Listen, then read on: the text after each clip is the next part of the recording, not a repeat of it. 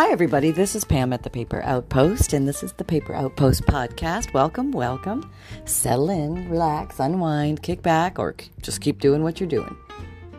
The laundry or walking the dog, go for it. Grocery shopping, go for it.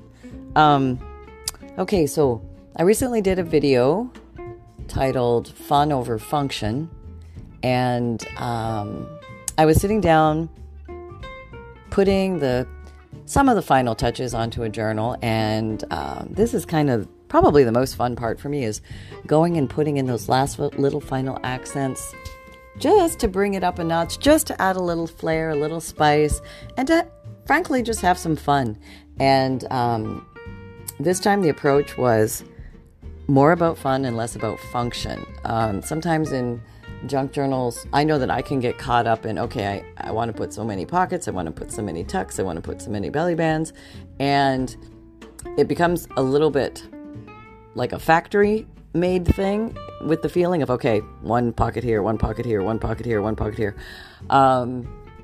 So I thought I would invite into the space some fun over function. So how about I put some things in there that had no function? They were just eye candy. They were just for inspiration. They were just for play. They were just for experiment. They were just for trying things I hadn't tried before, maybe layering things differently, playing with different colors, tearing, ripping, sewing, whatever it was. It didn't have to have a function. For some reason, that really freed me. It allowed my imagination and my brain to go to different places where it had permission all of a sudden to go, where it's kind of like the kids saying, can we go outside and play? Can we go outside and play? And your mom is saying, no, you can't, because you have to do your homework, have dinner, get a bath, da-da-da. And all of a sudden, mom says, it's time. Go out and play. And that's what I felt like, just releasing my brain into fun over function.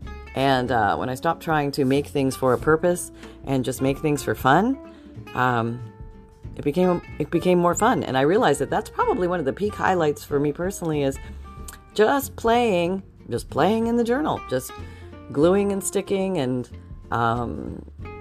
putting things, arranging things oddly differently, maybe something compared to something that I did before, maybe bringing in some ideas from the past and pulling in some new ideas from now.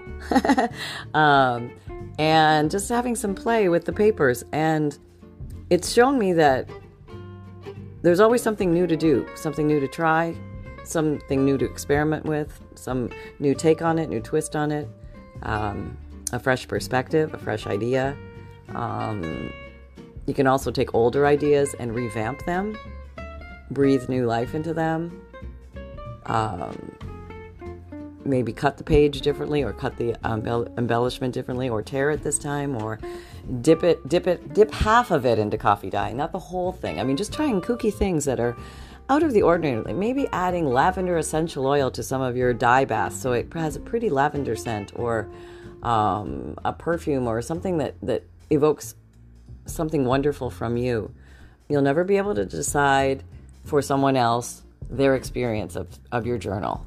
So you might as well have fun along the way. And I'm hoping that this gives you a license for freedom to explore things that maybe you haven't given yourself the permission to do before, because maybe life feels very heavy, responsible. You have to be on top of things, organized, getting everything done, so many pressures and have-tos and things like that maybe you can gift yourself this little space of freedom to play. And I think it's a really healthy thing to have that balance in your life, so that you can just relax into something for just even for a little, 10 minutes. Sometimes you only have 3 minutes in a day, but you just arrange 3 little pieces of scrap and you like the way it came out and you're feeling good about that. And then you carry on with your day. And that's a good start to any day. I'm just gandering across my craft room now, and my eyes are falling upon this bundled collection of dried lavender sprigs that I got from my massage therapist. She sells these in her shop, and it is just, I don't know, just seeing those and seeing the nature and seeing and knowing what that smells like, even though I'm way over here, and they do still smell. I can't smell them from here, but I know they smell because I've smelt them. And just knowing that that's there makes me feel good. And I'm thinking, like, how can I use those little lavender buds that are on those sprigs in the journal? You know, maybe you could put a little daub of glue on each one of those and just sprinkle them across a page, or take a sprig and glue it onto a page. You could probably Mod Podge over it and get it to stick really well, or you could just take your chance and just glue it or tape it onto a page and see what happens. Sometimes the collection of oddities, the little unusuals in life, when they're collected and amassed in a book, become a new world unto itself. It harkens the thought of an old collection, maybe when you were a kid and you were out in your neighborhood in the ravine or the woods or something. You were collecting feathers and odd little stones and things like that. I mean, those were fun days when you were this grand explorer of the world and your universe, and you were overturning stones just to see the earthworms underneath them. I mean, a lot of us had that spirit of let's just see what's under there, what's in there, what's inside there. And, you know, maybe we can take that into our regular daily lives with simple things. Maybe I'm not going to go out and turn over every stone in my garden to see the earthworms, but hey, that wouldn't be a bad day either. But you know, maybe I can throw some papers down in a new way that sort of feels good, and you can get lost in the process. And there's some zen in that. There's some relaxation and fun and excitement, and you know, you almost giggle to yourself and you wonder if anybody's listening. And it's kind of funny. You're wondering if anybody's listening or watching, but you have the privacy of your own world. Apparently I don't have that anymore, but I think it's okay. It's a small price to pay for being able to connect with you guys and share this very odd and strange love of paper and gluing and tearing and cutting and putting things together in fun and unusual ways just to create something that never was before. And when you create things with your own hands that never were before, it's almost like giving birth to something new. I've never had kids, so I can only imagine, but I'm thinking that when it comes from you, there's a little part of you always in it, and you're always connected to it in some way, shape, or form, whether it's in front of you, on your desk, in your cupboard, on a counter, however you use it. But when they go out into the universe, and sometimes it takes a while to have the courage to let go of some journals, especially in the beginning. I would like to emphasize that for me. I'm guessing it's probably similar to most people, that the ones in the beginning, it's a little hard to let go of because you are emotionally bonded to each and every little piece of paper in there, because you've painstakingly hand selected each little piece and arranged it so caringly and lovingly in a certain way. And it just seems like a year's worth of art going out in one book, and you almost have to take a deep breath, hold your breath and just like do it, you know. It's so scary in the beginning, so scary, and I totally get that and appreciate that. The sheer terror that I felt when I sold my first junk journal, or I gave one as a gift, even that, like, let's crank it back in time. I mean, when I first gave one as a gift, I was terrified. I thought, these people, you know, okay, I have to admit, the first one I ever gave as a gift was as a wedding gift. I just thought this would be the coolest thing since sliced bread, to receive something like that, because I kind of figured nobody else was going to get them this. And they were family. And I thought, well, they're either going to love it or think I'm absolutely nuts, but I have no control over that. But it was sure fun to make. And for some reason, it said to me, wedding gift. And so off it went. And through the kindness of their hearts, thankfully, they were very merciful. And they said how much they really enjoyed it and loved it and looked through it many times. And that was very sweet. And I was very appreciative of that. So it's always nice when you get positive feedback, but you may not always get positive feedback. And I think you got to be okay with that. You got to be, I can't say I really had negative feedback, but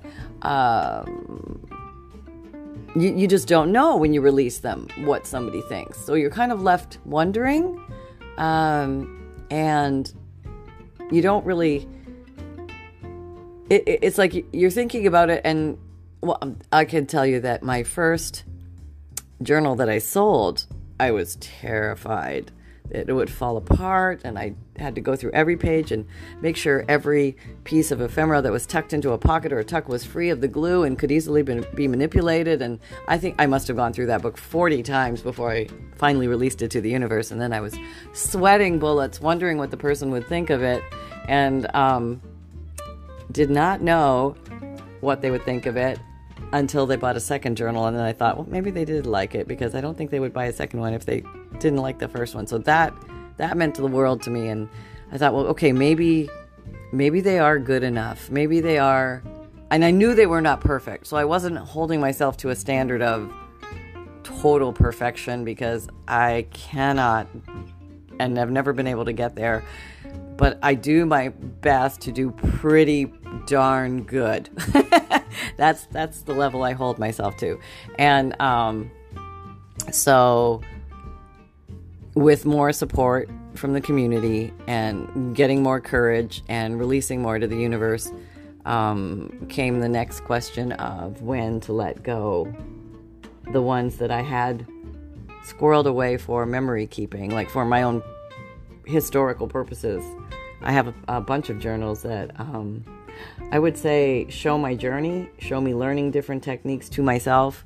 And I wouldn't even call them sale quality, because maybe they're not put together correctly, or they might be sewn funny, or the signatures are off kilter, or whatever it was. I hadn't figured out that little tweak that would make that little bit of the process that much easier, and that was yet to come. But when I look at them, they show me my journey. And I think I did sell one. I finally did sell one. I went back and I kind of rehabbed it and tightened it up and fluffed it up a little bit and brought it to a level where I felt, okay, now you're ready to be released. And I did experience, I have to admit, I did experience regret, but it was hard, and it was hard for me to release that one. And man, to this day, it was hard to let go of, but I did. And now I know what that feels like. So now I know what ones I can release and what ones I'm just meant to keep and say, okay, this was part of my historical journey, and I just like to keep those. I've made a lot of journals. I would guess maybe 500 by now. Probably. I have no idea, honestly. But I did some batches of journals for a while, kind of more writing journals, so people could either just use them as regular writing journals, or they could decorate them themselves. And those were not, I mean, once you get rolling with it, the system is not that difficult. It's rinse, what is it? Rinse, lather, repeat, or wet, rinse, repeat, wet, lather, rinse, repeat, something like that. But I would say there's a definite distinctive, for me, experience of joy doing the decorating and having the freedom to decorate it the way my heart or soul is guiding me at that moment, and just letting go and falling into the process, and not being guided by a custom order, or maybe if I'm giving it to a friend, I'm thinking like, what would the friend like? What would the friend want? And that's there's nothing wrong with that, but that is directing your flow of creativity in a certain direction. And I, kept asking myself, but what would it be like if you just created for the sake of creating? And that's going to come back to tie everything together with the fun over function, because if you get into your head, we are just doing this for the sheer joy of creation, and not for sale, not to impress, not to, even not to inspire, just purely to have fun and for the sake of creating. There, that should be on a t-shirt, for the sake of creating. Somebody write that down. Here, I'll write it down right now. Do I have a pen? No, of course not. And this menage, okay, I do have a pen. Write that down. For the sake of creating. And it's like a special place you tap into in yourself. And maybe, I'm hoping that most of you have experienced that in some way, shape, or form, where you're just lost in the process. And the minutes and the hours are flying by, and you have no idea how it ended up to be dinner time. And you were there all day before you know it, and you were just having so much fun. Maybe playing with some new papers, or playing with a new tool, or some new supplies. You got some pretty colors you wanted to play with, little patches of fabric, gelatos, tickles, whatever it was you're playing with. And also allowing yourself to have the scope of, you can play with a lot of things. Some you may pay money for because you want to try a new tool or a new supply or a new color.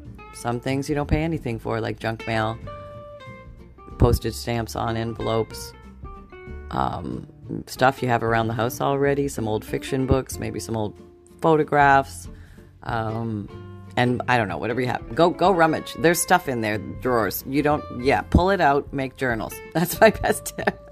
That's my best tip for today. Because they're just plumb fun to make.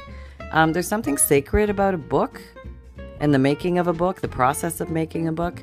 I don't know, it makes me feel like an old artisan, like in a dusty wooden studio.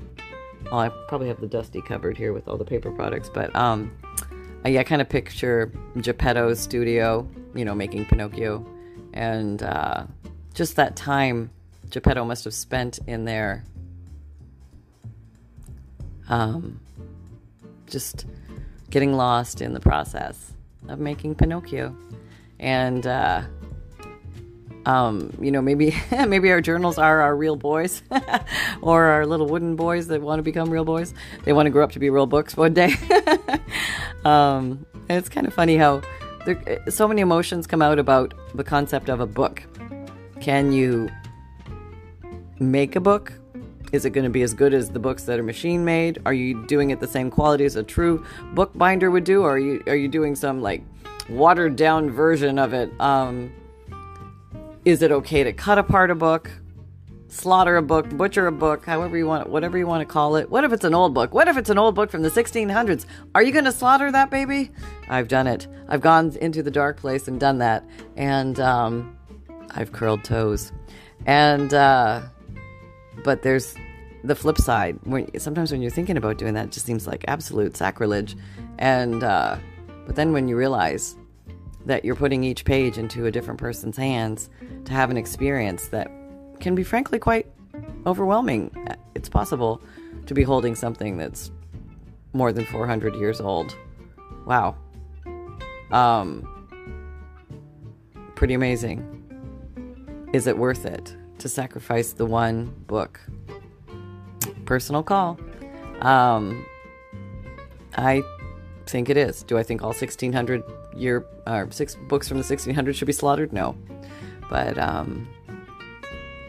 don't know. I think those books had another purpose in life. Maybe they weren't even expecting it until we junk journalers came along, and I don't know how many other junk journalers are slaughtering 1600-year-old books. They're not 1600. They're from the 1600s, not they're 1600 years old. Let me clarify that. Yeah. It's a weird life we live. We paper people. We paper-loving people. We're an odd bunch, but we are many. We are legion. It is true. We are all over the world. We have the same questions, many, often. We want to know what glue. We want to know what are the best scissors. We want to know what are the coolest papers. What's an easy way to change paper's color? What's a fun thing I can do with this kind of paper that I've never done before and I want to see something new? We have a lot of the same thoughts and same questions. And, the paper community being able to connect over the internet and share ideas, we go forth and create things that have never been created before. And that's kind of cool. And let's keep doing it. Let's keep having fun. And if you don't know, remember, I've got a Fundle special going on in February 2023. Right now, pull out the paper pen. It's a triple bonus special if you order a Fundle, which is a collection of old and interesting papers, old antique ledgers and postcards and checks and receipts and fun stuff like that. You will automatically receive a Victorian trade card, a Victorian calling card, and a beautiful Gothic text book page from 1798, 225 years old. Happy crafting. I wish you all the best, me and Sunbun, and we'll be talking to you soon. Take care, everyone. Bye-bye.